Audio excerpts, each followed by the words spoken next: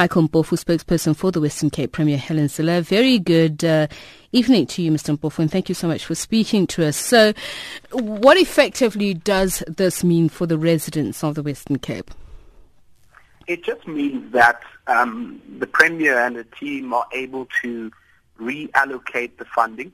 So the law now empowers them to go out of the normal budgetary cycle to reallocate funding to and put it into where we believe are critical areas, emergency intervention. And so it just means that we have more control over the situation.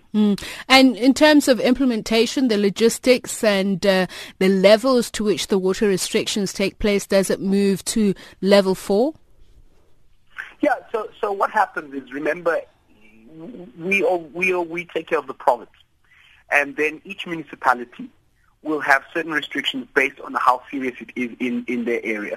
So the example you refer to then would be the city of Cape Town, which has then assessed its own situation and pushed it up to level 4. What we do is we set targets at a provincial level to say municipality X must use a certain amount of water per day. How municipality X achieves that target is dependent on that local authority. But what it does, though, in terms of implementation, is that now it is coordinated from our provincial disaster management center. So they will be now at the center of making sure that each municipality's taps don't run dry. And if we see that we're heading towards that area, then there are some measures that we want to implement. Some of the examples I can give you is, hospitals are going to be definitely a focal point to making sure that we can still treat people in a healthy environment. We're looking at drilling boreholes at our facilities to make sure we tap into that groundwater, they don't run dry. Schools are your next area of focus. Wherever they are high risk and we feel they require urgent attention, we drill another borehole there. And then there are other things that our team is looking at doing more immediately.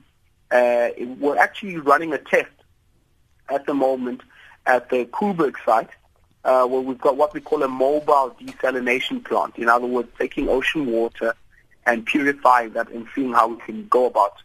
We'll start on a small scale and see how that works. And if that is quite successful, and obviously the environmental implications for that, so we need to be quite quick about how we look at that. If that's successful, then we roll this out to the larger scale. I know you said the management is really up to the municipalities, but at a provincial level, how is this going to be policed? How are you going to make sure that each and every one of those municipalities is held accountable? Well, look, we've also got, so apart from obviously your day-to-day update, these guys have got we're going to be appointing groundwater specialists to each district, right? So now this specialist effectively is permanently placed in that area, and his job, her job, is to make sure that they're now managing certain processes that are taking place. So they are now your water managers effectively, especially in how you're using your current supply and how you're going to tap into your future supply.